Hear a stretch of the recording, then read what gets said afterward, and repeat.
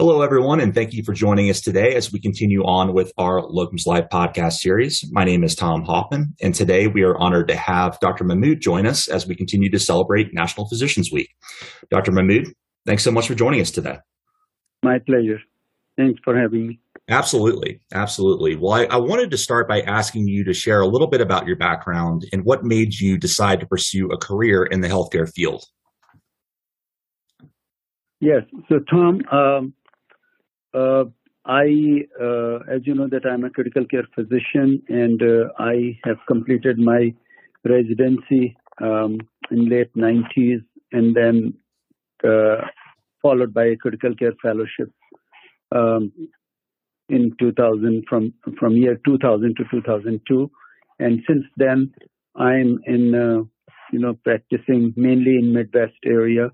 So it's almost 20 years. This is my 20th year practicing critical care medicine, and I'm based in Chicago and practice over there. But because I like to travel, so that's why I try locums at least for throughout the time I'm practicing critical care. I had been doing locum work that will allow me to work in a different circumstances also, because different hospitals have different dynamics and their acuity level, their patient load. So that's about my background. Yeah, that's wonderful. And Dr. Mahmood, that actually leads me into my next question for you.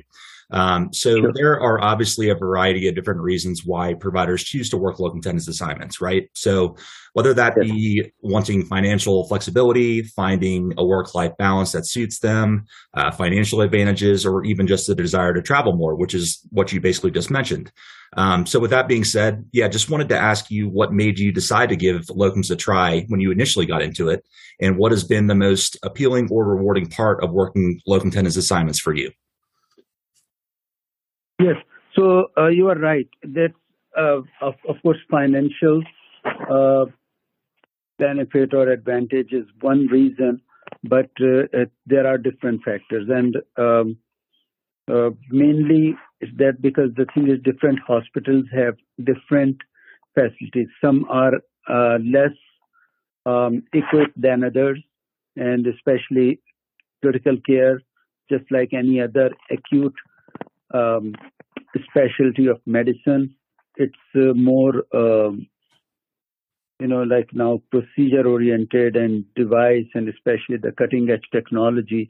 Say for example, ECMO, extracorporeal membrane oxygenation. It's pretty getting common, but it's not available in all the hospitals. Right. So that's another reason that when if you practice, if you spend more time at your primary place, then there is possibility that you might not be able to experience all the interventions. So that's another reason that you, at least for me, that I look for hospitals which provide more than what I'm already experiencing. So that's prime reason. And of course, flexibility is because in locum, you are not committed to give certain number of shifts or certain number of hours every month. If you are available, if you have time, you can do that. So that definitely, that's another big advantage, that flexibility of time and hours that you want to put in. And then, of course, the reimbursement is also another plus. Yeah, absolutely. And we definitely do hear that a lot from our providers, especially with, just the ability to test their skills, like you mentioned, right? When you're at your permanent location, sometimes you want to have that branch out opportunity to kind of hone your skills and to, obviously help out the facilities that are in great need, but just the ability to grow professionally that way, we've heard has been a great plus. So that's awesome to hear from your end. One of the things that, we pride ourselves with being able to give our providers assistance through every step of locums process. So whether that be, finding assignments that appeal to your specific needs, or assisting with credentialing, assisting with the facilities onboarding process, travel and housing, and so on. So just in general, Dr. Mahmood, how has your locums experience been so far for you? Yeah, so my experience, Tom, with most of local companies is very pleasant. They are very professional, very vigilant, and to once they approach me and I give them my availability, then they are very prompt. They take care of fine details regarding accommodation and of course travel, the flexibility that they try to accommodate and go by my schedule. And then of course during the credentialing and the orientation part. So general experience is very positive and pleasant, and specifically with cross country also, that your staff has been amazing. Especially right now, I can tell from my recent experience that I'm up for reappointment at the facility where I provide services for cross country locums, and they are like very prompt and uh, keep they keep follow up about the sometimes because the credentialing is not an easy task. The different facilities they ask for your CME, your licenses, your multiple documents. So they are. I'm glad to have a active and cooperative team who make my job easy. Yeah, that's wonderful to hear, Dr. Mahmood. And also too, one of the things that makes us proud to work in this industry really comes from our providers sharing stories from their experiences that are out on assignment that have made an impact on the patients and communities that you guys are out there serving. So I wanted to ask you, have you had any experiences in your day-to-day life working a locums assignment that has stuck with you to make you proud to be serving as a professional healthcare provider?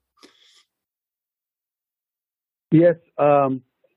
As you know that, of course, now I can tell you about my field because critical care medicine, even though it's getting popular, but still it's under covered, or I would say, it is still very. It's not a field where we have adequate staff, and most of the facilities, and throughout United States, the critical care professionals are in high demand, and that becomes more prominent for remote locations. Sure. Where the hospitals are. I mean, of course, they get sick patients, but they don't have appropriately, skilled staff over there. So I come across a patient in a facility. I think I was working maybe like 10 years ago, where they airlifted a patient from a small community hospital to the facility where I was working, and who unfortunately choked on his food while eating. And the staff over there, they were not skilled enough to take care of that, so they secured a temporary airway and they airlifted him to the facility where I was working, and I responded right away, and I was able to intubate him. And guess what? Before intubation, I have to remove a big steak piece from his oropharynx, and due to some reason, he choked on it. It was stuck, and because when it's stuck, so the paramedics or whoever attended him before me, they were unable to pass a breathing tube down there. So luckily, I was able to remove that piece and secured airway, and in that way his life is saved. And that made me really proud that I was able to save at least one life.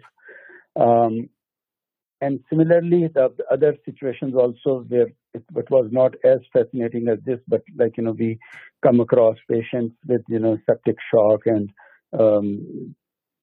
severe infection, and in the remote facility, as I said, that because there are not enough appropriately skilled staff all the time.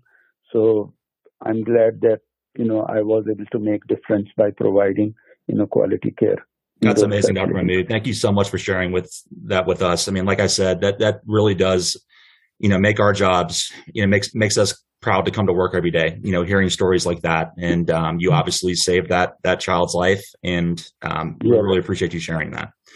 And, Dr. Mahmood, I just wanted to wrap up with one more question for you. We have several providers that we talk to that are interested in giving locums assignments a try for the first time. So I wanted to ask you, what advice would you give these providers that are new to the locums experience? For example, is there anything that you wish you would have known beforehand that you know now? I'm glad that you asked this question, because for those professionals, my colleagues who are trying locum for the first time, the main important thing is that they should take 1 or 2 days to learn about the culture of the hospital. Okay, because different hospitals have different cultures. So you have to acclimatize yourself and try to learn about what their expectations are, because the medical care is almost more or less the same which is provided elsewhere, but how the families over there, how to communicate, sometimes you come across families with different ethnic origin, from different